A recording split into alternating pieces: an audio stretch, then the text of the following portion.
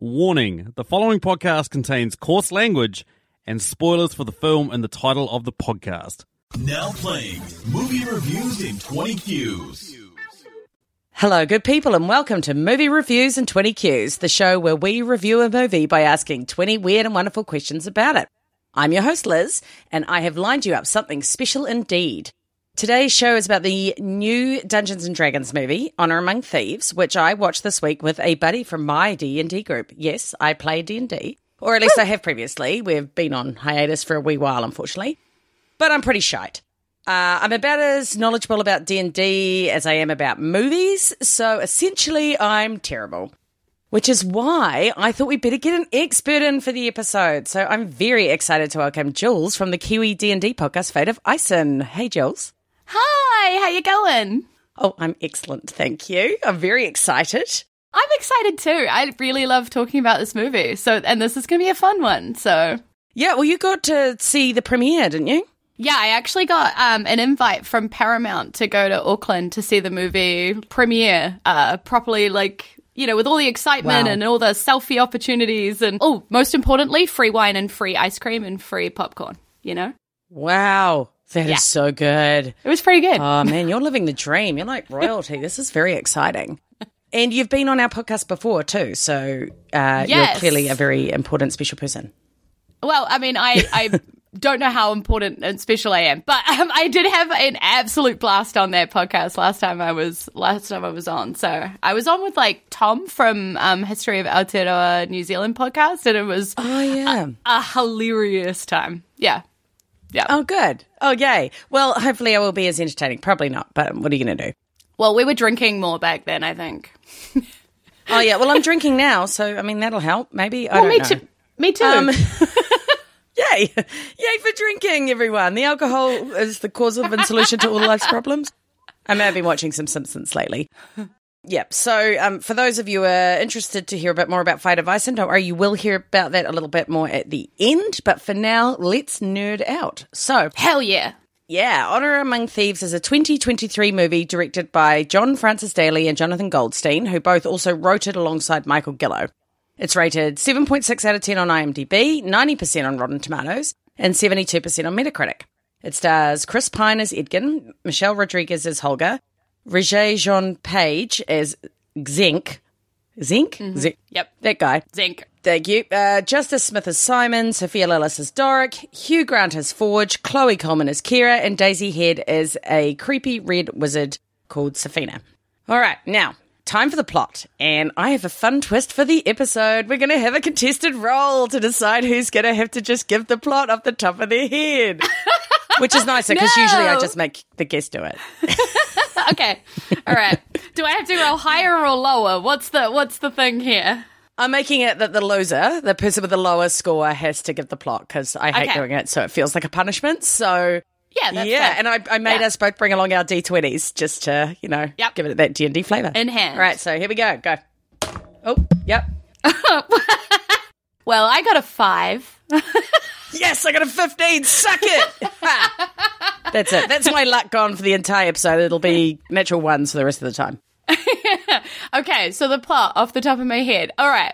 A dude who has lost pretty much everything in his life is trying to put his life back together again. Essentially, for his daughter, ultimately, is what he's trying to do. But he realizes at the end of the movie that he's kind of doing it for himself because he's a selfish arsehole. And he changes his ways at the end of the movie. But in the middle, what we see is a crazy heist adventure as he tries to put his life back together by also bringing his friends back together, his adventuring crew back together into his life. And then they try and steal back their life. And it's kind of an amazing time of craziness and accidents and hilarity. And dragons. That is amazing and perfect. That is at least better than I would have done. So well done. Very nice.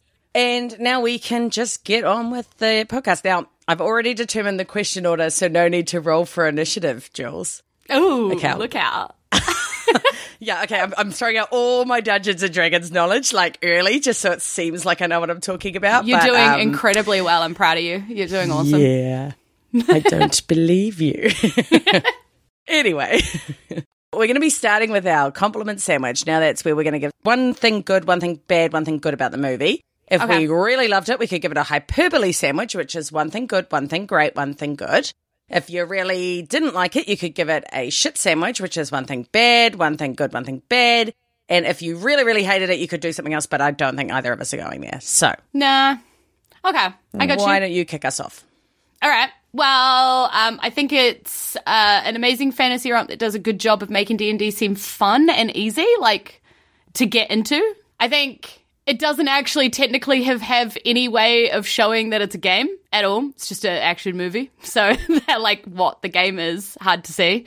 But I loved every second of the movie. I saw it twice already, and I've already bought the prequel book. I'm addicted to the story. I think it's great. Oh, wow. All right. So that sounded like a good thing, a bad thing, a good thing. So you're giving it a compliment sandwich. So that means we need a score from you between 5,000 and 10,000 potatoes.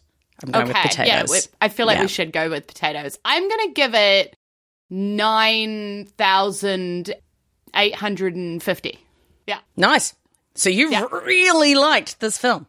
I did. Yeah. Like a lot. That's good. A lot. Because I will start out with a good thing, which is that I think the pace was pretty good, even though it was 2 hours 14. I didn't actually feel like it was too long. And quite often I feel like movies just go over the 2 hour mark with no actual need for it. But this one, you know, you really felt like you were engaged in the story, and I wasn't like, shit, can I just jump on my phone for 10 minutes or something in the middle, which sometimes I am. My great thing, is that I think it was an amazing visual representation of the D&D lore, of like the concepts and the animals and that sort of thing, you know, the magic, all that kind of thing. Like, it really helped me envisage how, you know, the D&D world that, you know, we get to live in when we play D&D. I just thought that was really incredible. And my second good thing is that I actually really rated the action scenes. Yeah, I don't usually like action scenes a lot of the time because I just lose track of what's going on and I'm like, this is dumb. But these were really good and I could really follow what was going along, and they sort of worked for each character and their, you know, their sort of vibe, their class, whatever. So, yeah, no, I really rated it. So, yeah, this is my second hyperbole sandwich in a row. Would you believe it? Wow. Yeah. Yeah.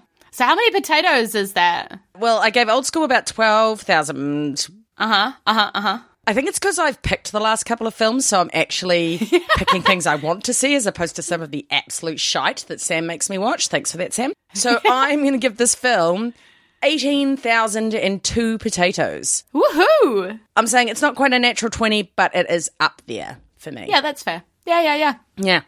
I hear that. I thought it was great. So, moving on through to our questions. Jules, what's number 2? What character would you definitely not get to house sit your place?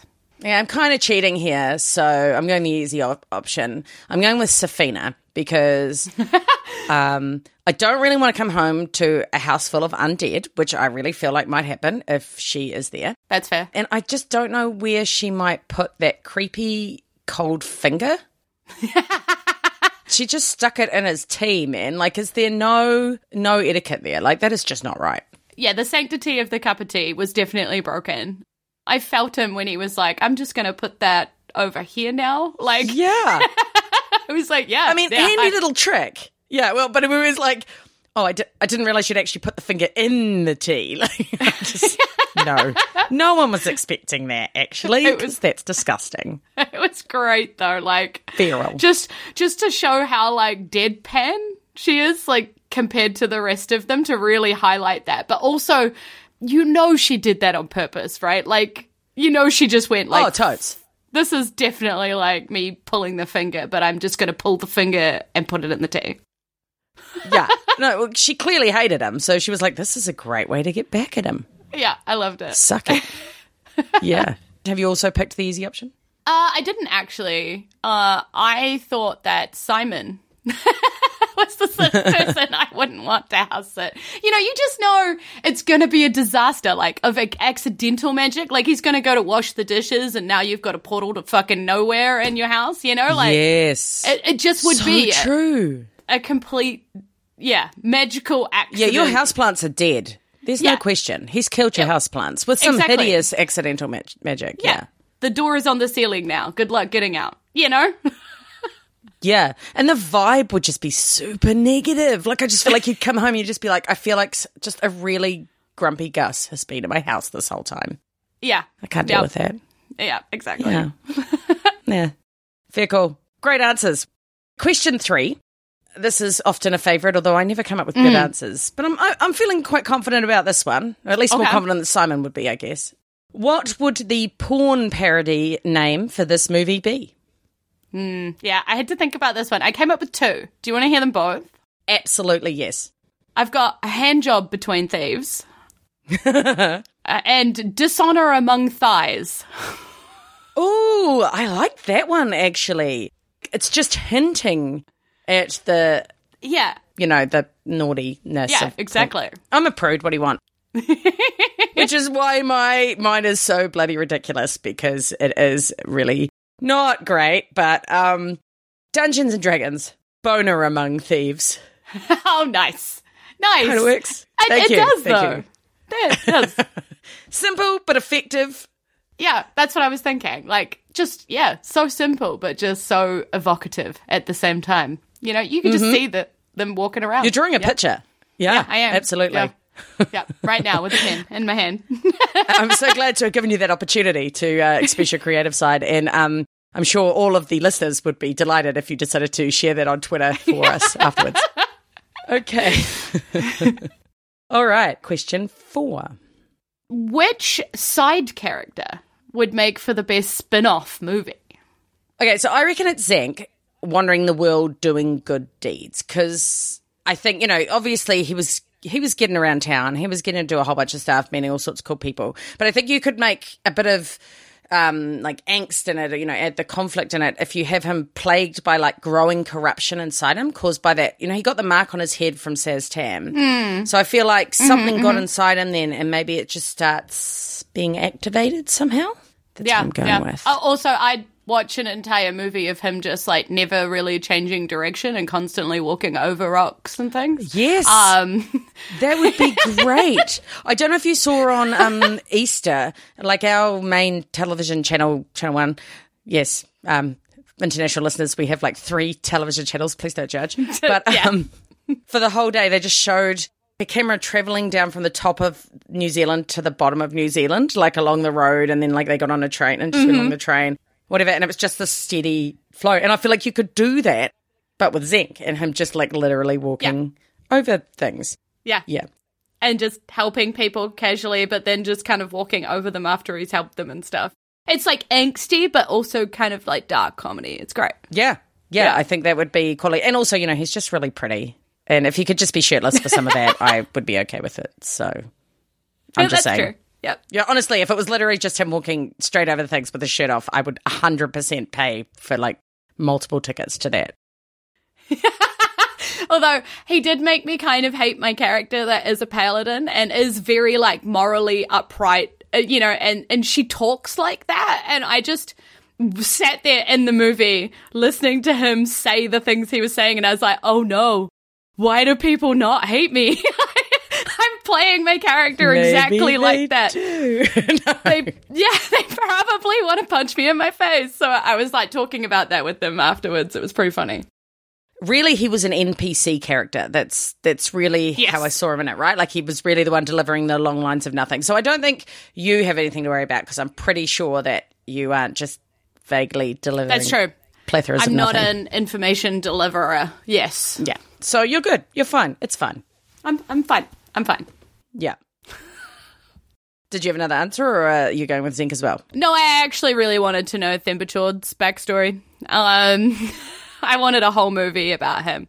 But we can talk more about that down below if you like. Yeah, we can. Couldn't have this podcast without talking about Thembachord at least once. So I know. I'm all for that. Quick spoiler about Thembachord. The Ember Chord is a really great name, because Chord is is show in French, right, for hot. So his name is basically the Hot Ember, which I think is awesome and weird and funny. Anyway. And a lot how DMs name their NPCs and characters and bad guys and stuff. We just go, what's the name for fire in another language? Oh, good. Yep, that's what that guy's called now. Oh, I'm so creative. This is so clever of me. No one will ever figure this out. Ever done this, yeah. Yeah, it's not like Darth Vader Yeah. Literally Darth Father, which I know from Pitch Perfect. So I do know movies, so eat it, all of those people who think I don't. Okay. I think we should move on. Okay.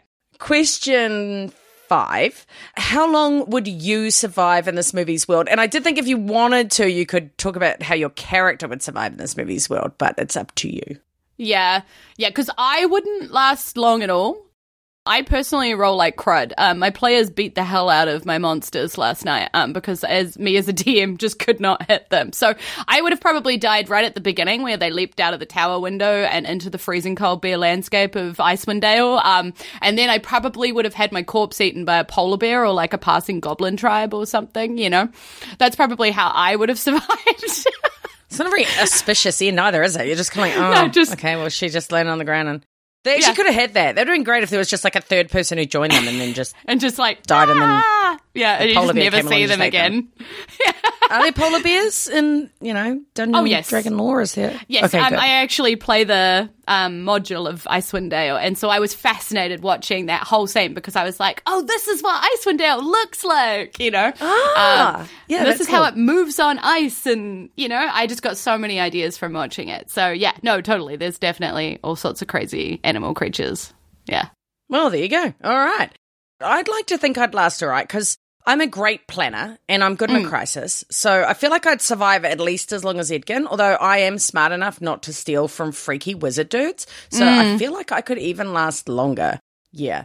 My characters I've played like most distinctly was a giant dumbass fighter orc who I played just so I could be stupid because it's super fun to just literally do the most stupid possible thing in every situation. But I think I drove my rest of my party mental. And more recently I've been playing wizard based on Hermione Granger. Cute! And she's super smart and knows everything, so she'd totally last too. So yeah. I'd mourn your death, but I'd carry on. Yeah, fair. I respect that. I'm so kind. All right, question 6. How would you best incorporate a talking dog into this movie? So this is going to be one of the easiest films to incorporate a talking dog into of all the ones I've had this question. I think that they should have totally invoked the talk to animals ability because I don't know if they did they? Not really, but I mean they did have a druid who could kind of talk to animals while they were an animal, so I guess so. It's kind of cheating. Yeah, I felt like that's a nice thing, a cool spell they could have used. So I think that Forge could have had a dog that told them something about the vault or Safina, and they got that by using talk to animals. Nice. Yep. I like that. Mine was creepier. Oh, good. I like creepy. Actually, I don't. I'm a total wuss, but say it anyway. I wanted the dog to be one of the corpses they had to ask where, like, the helmet was, because in the graveyard scene, one of the corpses is like, oh, last I saw it was being carried off by a dog after so-and-so died, and it was, blah, blah, blah. Yes. And so then they had to, like, bring the dog back. It would have been awesome. Yeah, that's fucking genius. Yeah. That would have been amazing if they were like, oh, okay. And then it's just like, woof, woof, woof, and then they have to cast Speak with Animals while it's like, it would be great. Yes. It would be great. That would have been perfect. That's way better than mine. Cut mine, use yours. That's great. Let's do it. Man, why don't people just like ask me and you're better at it, but for ideas for these things because we'd totally make movies better. Yeah. All right, question 7 is a Patreon question from our man Julio of the Contrarians podcast. Now, the Contrarians podcast like to rage against the Rotten Tomatoes machine, and basically if a movie's rated really well there, they'll tell you why it sucks, or if it's rated really sucky, they'll tell you why it's well, or close enough to that. Nice. So, Julio would like to know what your most controversial opinion about this movie is. Okay, it's a pretty big one. Hit me. I think that the inconsistencies with the real rules don't matter. Wow. Yeah, everybody who is up in arms about, like, that this rule isn't right, wild shape is too many times, and blah, blah, blah, blah, blah. Have people read the front of the Dungeon Master's Guide? It literally encourages you to bend or break the rules if you want to. Like, play the game you want to play. That's what the entire of the front of the Dungeon Master's Guide is about, right? So I love that we get to see that exact thing on the screen. Somebody's version of how attunement would work. Somebody's version of how wild shape could work if you're really connected and you're awesome at it.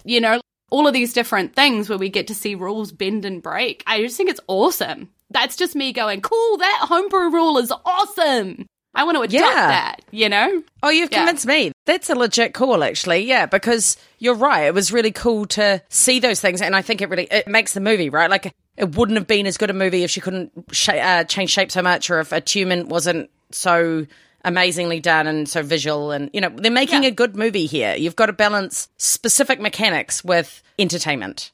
Yes. And what plays out in a game is not necessarily going to play out the same way on screen, and that's okay. It's okay. Yeah. But I'm sure that will be a controversial opinion for others, because some people are boring and lame. I don't know if mine's controversial. I feel like it probably will be. I actually kind of wanted to see dice rolling or critical hits or failed rolls, or, you know, like the actual mechanics of D&D. I'm not sure how they would have included it, but I just think it would have been really cool to see that in there somehow. Yep. Don't know how. I had this thought. I wanted to grab the movie and then put, like, what I thought would be the rolls to it. So, like, while the action is happening or while it's about to be attempted, it's like the dice is rolling off in the corner and it's like, guess the roll. And then, like, you see the action play out and then the dice, like, lands on the number and you're like, yeah, that makes sense. That's cool. So, like, the bottom left corner or something, you could have, like, a little, you know, box where the dice are rolling. And like a Disney sing-along movie, you know, where they put the lyrics sort of bouncing along at the bottom. Like, have, like, what that stat is or what that spell is or what that roll is just kind of popping up at the bottom so everybody can kind of play along. I think that'd be fun. Yeah, 100%. That's real cool. Yeah, and it would have just brought that home a bit more about that Dungeons and Dragons feel and really tied it all together, I think. Yeah. All right. Question 8. Okay, so what subplot do you wish had been explored more? So I'm not sure if this counts as a subplot, but it kind of ties to the last question. I really would like them to delve more into the character classes, because I figured Edgin was a rogue for most of the movie, but actually he was a bard, wasn't he? He's supposed to be a bard, and he's got a lute, but he never really did anything with it, except for sing a couple songs that didn't do anything. So why even say he was a bard? He didn't sing the main song. Simon was casting an illusion of him singing a song, so he wasn't even singing that song. Oh, yeah. You're right, yeah. And I was just kind of like, well, that seems like a massive mistrick, and we can talk about that a bit later on as well. But, like, also, you know, was Holger a fighter or a barbarian? Like, it just, there wasn't anything that really distinctly stood out to me. And it might be because I don't have super excellent knowledge of all the D&D moves and lore and blah, blah, blah, and spells. But I just felt like they could have, like, really made them quite distinctive, and they didn't. Yes. I wondered if that was a choice deliberately to make them kind of more accessible by just being generalized action heroes, you know, for those people who don't play D&D, so they would also come see the movie. They would understand the generalized concept. Oh, yes, that person's Xena, warrior princess. That's person's, you know what I mean? Like, they could kind of put other things on it. Yeah. It's not giving people enough credit, right? Like, you've got, like, the X-Men. They all have their very specific thing that they do. Or, you know, any superhero, really. They have their thing. So then you could do that here? I don't. Yeah. Yeah, I get you too. Yep. I wanted to see more of Doric and how she ended up with the elves and, like, that whole piece, because I feel like we kind of heard like a fraction of it when she's like quickly telling them why she's there, basically why they're finding her in this tree. But she's the one that we don't really get to see much of. But also if they'd added more of that in, it would have been like 2.5 hours. You know, so like in terms of cutting things, I think they did a good job with like cutting what we probably didn't need to see. I'm just interested. Yeah, no, absolutely. No, she was great. I loved her character, and you know, it was nice to have a tiefling there. Yeah, she was a tiefling, wasn't she? Like, or half tiefling or something. Yep. So that was quite cool, and it would have been nice to delve into a bit more of that for sure.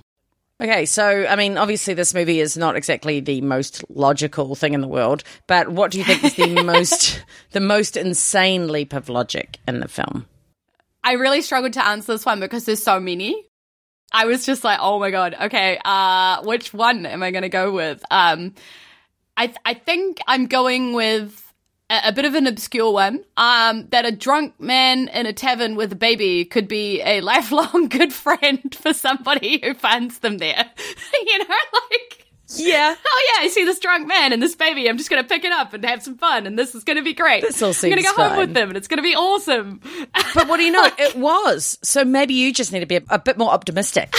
actually. I know. Go find yourself a drunk man and a baby in a tavern right now. That's what I think you should do. Yeah, it's so funny because that's exactly sometimes what backstories are. They're just like one sentence. This is what I threw together. I found him in a tavern and he was drunk with a baby. I don't know. I'm kind of like a mother figure to that baby. Yep, that's my story. Good, done. Yeah. You know, like, yeah, I was like... That seems fine.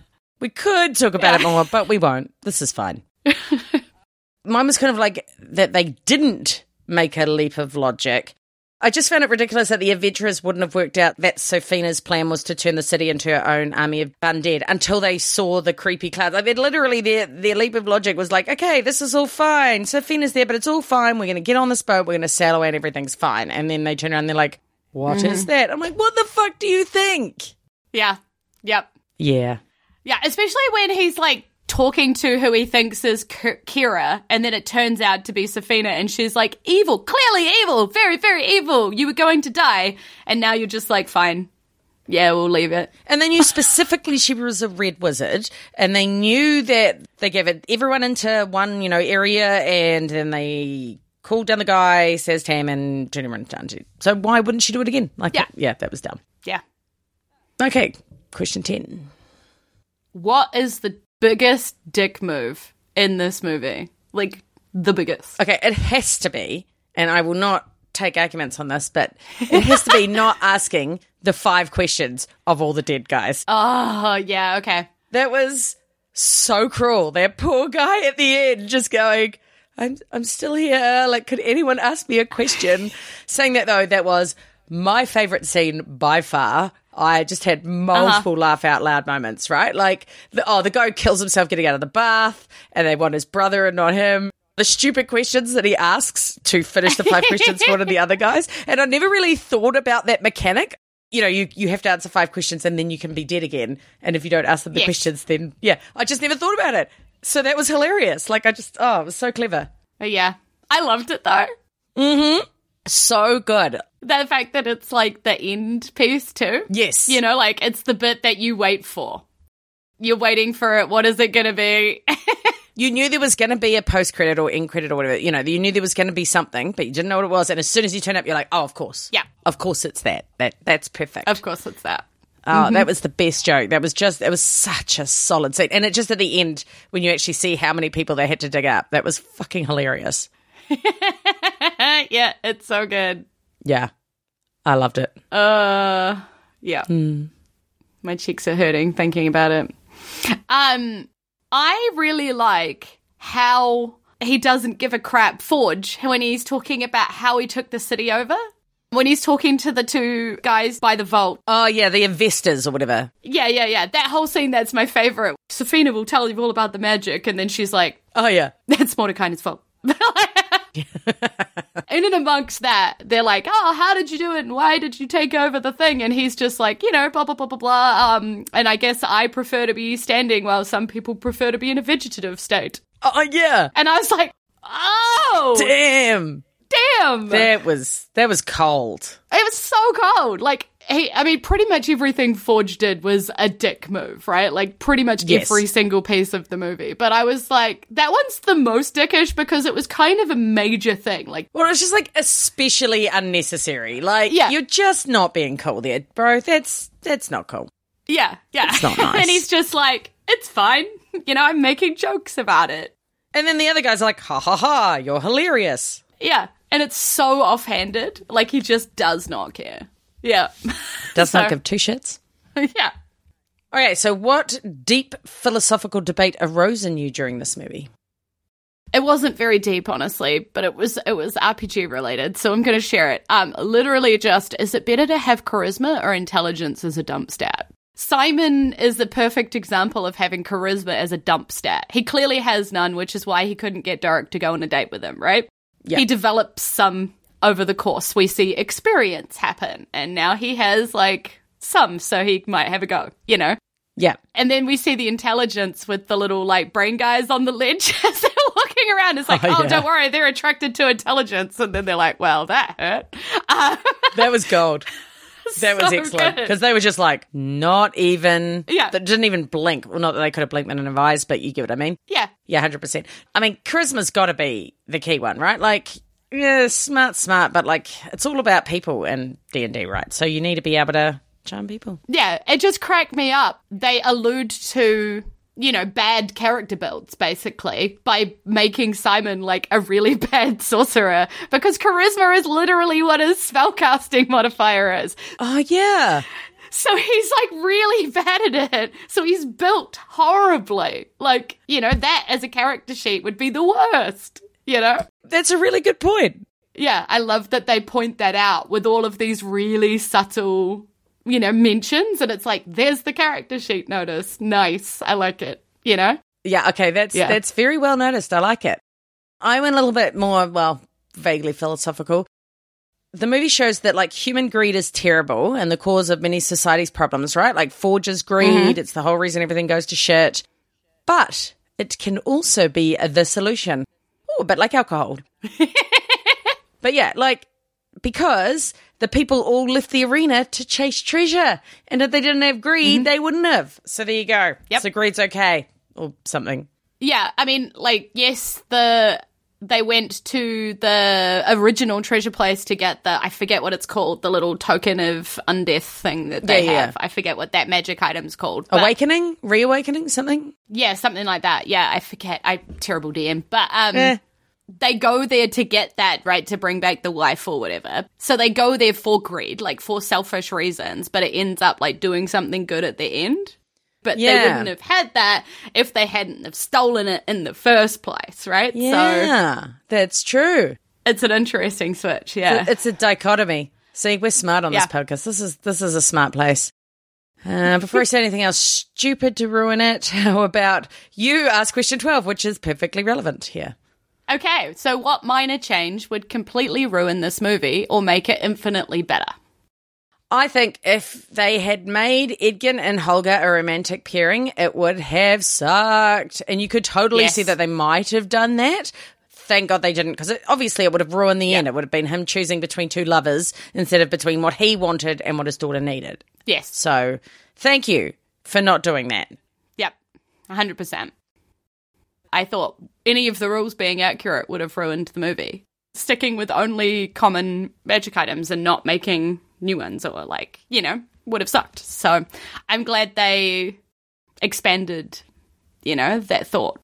Yeah. Yeah, 100%. Actually, I thought of another example of that was my favourite scene, like the 5 questions in the graveyard, because he would have run out of spell slots or whatever, right? So he wouldn't have been able to just keep waking people up. So they would have had to stop and have a long rest and then go again. And that would have been dumb. The real key there is he's a sorcerer, so he shouldn't really even have that spell. But he had a cleric token.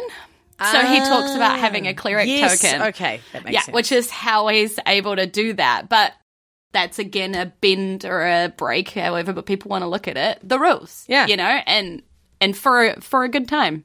Because I know if my players said to me as a DM, I want to go talk to some dead people, I'd be like, yeah, sure, let's make this happen. Let's figure out a way, That's the point, right? As the DM, you're not meant to be shutting your players down. You're meant to be opening their world up and giving them opportunities and things, right? It is called yes and. Exactly. So, yes. Yeah. Fan favourite question, number 13. What quote from this film would be the worst to hear immediately after having sex? I love this question. Mine is, so dumb. Mine is, no cleric can repair the damage from a red wizard's blade. Yes, that's so good. I heard it was immediately like, I've got to write this down. That's it. I don't need to listen to any others. That's perfect. That is so good. I didn't even have that one, so I've got 3 others for you. My first one's the one I like the most, but my partner was like, dumb. So Karen says it about Edgin, and she says, you're acting like it wasn't your fault. And I was like, I really like that. Maybe that's just one for the ladies. I don't know. I know, exactly. Holger says about Simon, but I liked this quote a lot, he hasn't gotten any better. Yep, that's fair. Yeah, and then my last one is Zinc. When he's talking about the Red Wizards of Day, he says, this is unlike anything we've ever seen. I don't know. I think that could be quite good. I'd like to be quite, wow, this is unlike anything we've ever seen. I think it depends on the tone of voice, because if they were like, this was like anything we'd ever seen, I'd be like, well, thank you. But if it was like, this was unlike anything I'd ever seen, I'd be like, I'll go to the doctor on Monday. I like the idea, though, that it's said by, like, somebody else standing there and just, like, having been watching the entire time, being like, like, that wasn't what we expected to be saying. And you just hear that and you're like, oh, God. I did not deliver. So I did not provide on expectations. Yeah, okay, fair. That would be very awkward. Anyway. Well, this brings us round to our individual questions. So what do you got for us, Jules? Okay, my first question is, which scene in the movie would have made a great musical? I thought this was a great question because, as I said earlier, I feel like they really missed a trick on using Edgin's bard powers. So I'm going to go with the battle scene in the Underdark, and I feel like Edgin could have really used some sweet bard magic there, like vicious mockery or something. I don't know. You will obviously know bard magic far better than I will, having played one for an extended period of time. So, but you're right, though. Like, he clearly does inspirational speeches, right? Yeah. That, bardic inspiration. He's clearly doing it, but he never does it musically. It would have been awesome to see him swing the lute around and inspire everybody in that moment, Yeah. In the Underdark, I just felt like that was the right place for it because it was just this very desperate, like, oh my God, everything is totally fucked and we are never getting out of here. That's where you come in and be like, yay, everything's good. Let me sing to you. Yeah. Great opportunity. I would love that. The whole scene with the tipping table and just playing, like, comedy music, like, trying to get faster, like, as they're all trying to run up and stuff. That like, would have been gold. I love so it. Good. And is there one where you assist someone else with a ability check or something? Is that a bard thing? Guidance. Yeah, so if you used that when Simon was trying to figure out how to magic them across, right? And then he sees the... Yeah, so you could have done that. Yeah. Definitely missed a trick. I love that Nat 20 perception roll, though, when he's like, wait, that's the stick, It's just like Nat 20, figure it out suddenly. Yeah. That's such a cool opportunity. You can kind of do that in the movie because in other movies you might be like, oh yeah, like you'd really see that and figure it out. But in Dungeons & Dragons you'd be like, well, he just got a Nat 20, so it's fine. Totally makes sense. Yep, it's absolutely fine. Totally flies. All right, is it my next question? Yeah. Awesome. So, kiss, kill, or marry from Zenk, Holger, and Simon. This was super easy because obviously you're killing Simon. He is just way too depressing to deal with whatsoever. Like, I like to have positive people in my life, and I just feel like he would do my fucking head in. And you'd always just feel like you had to be trying to buck him up, make him feel good about himself. I was just like, no. I'm obviously kissing Zenk because he is gorgeous. Get in there. And he's got no personality. He'd drive you mental marrying him. You couldn't be doing that. But, you're going to want to get in there for a little bit of action, for shizzle. So, therefore, I'm marrying Holger because she'd keep me safe at night. I'd always feel safe with her in the house. And, if we ended up having kids, she'd be a great mum, clearly. So, it's a no-brainer, really. No, you're right. It's so obvious once you put it like that. Yeah. Yeah. I would have killed Zenk. I pondered it and then I was like, no. Because I can get action out of him. He's worthwhile for something, whereas Simon would just... No. Yeah, you're right. Just too much, All right. My last question. Mm-hmm. What would you use the spell Speak with Dead to do? Oh, my God. I would solve murders, and I'd be like a really impressive detective, right? Like, you'd go and find ones where they had the body, and I'd just, like, go in and be like, okay... So what did the murderer look like? Where did you get murdered? What was the murder weapon? Or whatever. And you'd have specific questions and you'd get all this information and then you'd just come back out and be like, well, I think we should be looking for a total over. And you wouldn't tell anyone, but you'd just figure out the murder and everyone would be like, you're just the best detective we have. And I'd be like, yeah, I am. I really like this idea. I just immediately thought it was like, ooh. I think it's because I listen to a bunch of true crime podcasts and stuff. So I'm always like, oh, it'd be so handy if you could just ask the dead people stuff, but you can't. Yeah, no, totally. It's a great answer. Yeah. Thank you. My questions. Firstly, could they have leaned in more to the D&D theme? We've talked about it a little bit, but, are there any other thoughts you have? And if they could have, how? Okay, so first thought, they definitely could have used a dice in the film. Now, I'm not sure that they needed to be playing a game or, doing that meta thing where it's a group of people playing the people, right? I just wish they'd used a dice to make a decision. Like they had a few options or something and they just rolled a dice to see which one they went with. I love that. Yeah. That would have been a fun throw. And I also think they definitely should have had scheduling issues because every D&D party knows that scheduling issues are the real evil guy, you know? Absolutely. Just trying to get everybody in the same room. Yeah, I love it. That's so legit. I only had one thought to that, and it was player sheets or cards. Like if they'd had that at the very start and like you just had the card up and then like showing the players, or even at the end or whatever, just like, actually it might be even better at the end because you could see that Simon had that really like low charisma and be like, that makes sense. I see what you're doing there. Yeah. That would have been quite Fun. cool. All right, the question I know you've been waiting for this entire time. How did Thembachord get so pudgy? I love him. Yeah, he was a cutie. Because he's amazing. He never stopped. In that entire movie, he just kept going. Like, there was no way he was quitting. Even when it was like a tipping table, even when the hole was really tiny, he's going to get that. Whatever it is that he's chasing, he's going to eat it. And I love and he also doesn't expend unnecessary energy. You know, if he doesn't need to walk, he just rolls. And I think that's brilliant. He's not burning any extra calories. And also... Yeah. Also, they do say in the movie, and I think it is right, he probably ate his last layer. Oh, yeah. Okay, I can see that. Yeah, but I mean, I was just going, you know, you're in the Underdark. There's not a lot down there. I mean, there's some things, but I feel like you'd be there quietly by yourself for a while. Yeah, that's true. But I guess he just ate everything that came along. But the D&D lore does say that he wasn't there. So he has been elsewhere. He moved into that place, obviously, recently before they got there, and he moved in and made that his lair, because Thembachord is actually in an adventure module that you can play. Oh, yeah. How exciting. Yeah, so nice. He's one of the big bads that you can battle. Yeah. Oh, so nice. Okay.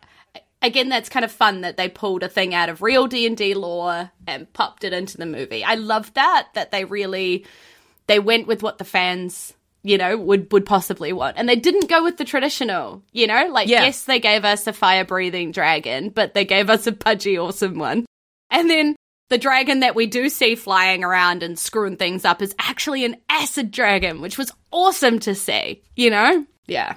Yeah, 100%. And I think that's really nice for, you know, for the true fans, because you've got people like me who won't know all of these different pieces but still go, oh, cool, a dragon, you know, or whatever. You know, you can appreciate elements of it. But then for people who really understand the lore and really know their stuff, are going to go, oh, my God, that's specifically this dragon from this adventure and he's doing this because of that. And yeah, I think that's really fun. And just it adds those layers for the different levels. So you've got the people who don't know anything about it. It's just like, cool, dragon. And then, you know, delving into it a bit more for the urban and age, actually, I've got to give the movie massive props for that. There were so many levels to the movie, like, yes, haha, comedy, big action moments, like, cool, just everything. But then there was just those little moments where it's like, that's a character sheet reference. That's a, you know, funny little reference for those of us who've played that adventure module. You know, like, I've got to give them props for that. There was so many levels to it. Yeah, 100%. Yeah. It's like watching a Disney movie with all the, like, adult references, you know, the things that they throw in. Oh, yeah, or The Simpsons. Yeah. Simpsons is great. Yeah, I think even just for me, like, Holger and her potatoes, you know, just because there is absolutely something a player does. You're like, I just have this one thing that is my thing for no reason and makes no sense and is irrelevant to everything, but it's my thing. That's absolutely what people do. So I thought that was really good to just have that in there as like this is totally what a character would be like. Yeah. And speaking of characters, my final question is, which character from the film would you choose to play as in a game of D&D? No question. I know exactly. It's Kira. Really? Yep, 100%. She gets all of the fancy dresses, all of the money. True. She doesn't have any of the responsibilities. She gets to swing in with her little invisible, like, amulet and just save everybody at the end. She's got, like, the cool power, but she's really underrated, so nobody expects her to do much. I do have the advantage of also reading the prequel book, which actually highlights Kira in a really cool way as well. So when I went back to watch the movie again, I was like putting all of that in it as well. And I'm like, man, she's cool. So I would definitely play Kira, and I really recommend everybody go read the book to find out why. Oh, okay. Interesting. Maybe I will do that. Cool. So that takes us down to question 20, which is another Patreon question. So it comes from Dan of Netflix and Swill, who is one of the reasons I watch a lot of terrible films. So fuck you, Dan. And Netflix and Swill is a great podcast where they delve into everything Netflix and probably drink some swill on occasion, I'm pretty sure. So what would Dan like to know? So he wants to know who the true MVP of the movie is, and he specifies that it can't be a main character. So I think we're ruling out Edgin, Holger, Simon, or Doric. What do you think? Yeah. All right. I'm going with Zenk because if he hadn't made Edgin promise to return the treasure, I don't think Edgin would have thought of that solution to the problem. And that was such a clever solution, and I didn't see it coming. I was kind of like, what are you going to do? And he was like, oh, I'll do this. And I was just like, oh, that's so clever. That's a great thing to do. Yeah, so I don't think he would have come up with it. I like that. Yeah. I went really obscurely. Excellent. Really like NPC, that we only see a few times or whatever. So I've got 2 for you because I think that they're both really important. Okay. The tavern owner of the bar who kept letting them drink there, despite the fact that they never seemed to pay a bill, and that's where they did all of their planning. Yeah. And he just said nothing. He's just like, yeah, and okay, just fine. supported them to do that. Like, this is where you do your planning for heists. It's fine. I'm not going to tell anybody. It's all good. Yeah. I think he's a real MVP. Totes. And the other guy is Jonathan. Okay, so I say the name Jonathan. Not everybody remembers, but most people remember if I say Jonathan, because he's the guy, the kinku that they grab and throw out the window. Yes! And then the poor guy goes to get thrown out the window again by Forge at the end. Yes. Jonathan is the real MVP. Without Jonathan, they never would have escaped the tower the way that they did, and none of the movie would have played out the way that it did, right? Because if they'd just been released, Forge wouldn't have had all that leverage, Kira would have just gone back to her dad, everything would have played out like a normal happy family situation, and none of that chaos would have happened. Yeah, that's legit. That is absolutely fair. Do you know who we haven't mentioned? And I feel kind of bad about it because I know he brought a lot of people a lot of random joy, and that is Bradley Cooper's adorable little dwarf. Or was he a dwarf or a goblin, actually? Or Well, is he a halfling? halfling, that's what he would have been. Of course he's a halfling, yeah. Because, dwarf, beard, no beard, no random axe or whatever. He's Yes. just like... It wasn't stocky he's enough just for a little dwarf. halfling Yeah. who lives in his house and is just trying to look after it and make a home and be a good, Mm-hmm. husband and stuff. Very halfling behavior. It's very odd for halflings to venture out. So, Yeah. Yeah. And because he was miserable at Holger and she had to leave, well, I guess nothing of the rest of it would have happened had he not done that. So maybe he gets a special credit too. That's true. Yep. And also it's fucking hilarious to realise that was Bradley Cooper. I know. Quality cameo. I love a good cameo like that where you're just like, what the is that Bradley Cooper? And then the other person's like, oh my God, I think it is. Yeah, that was hilarious.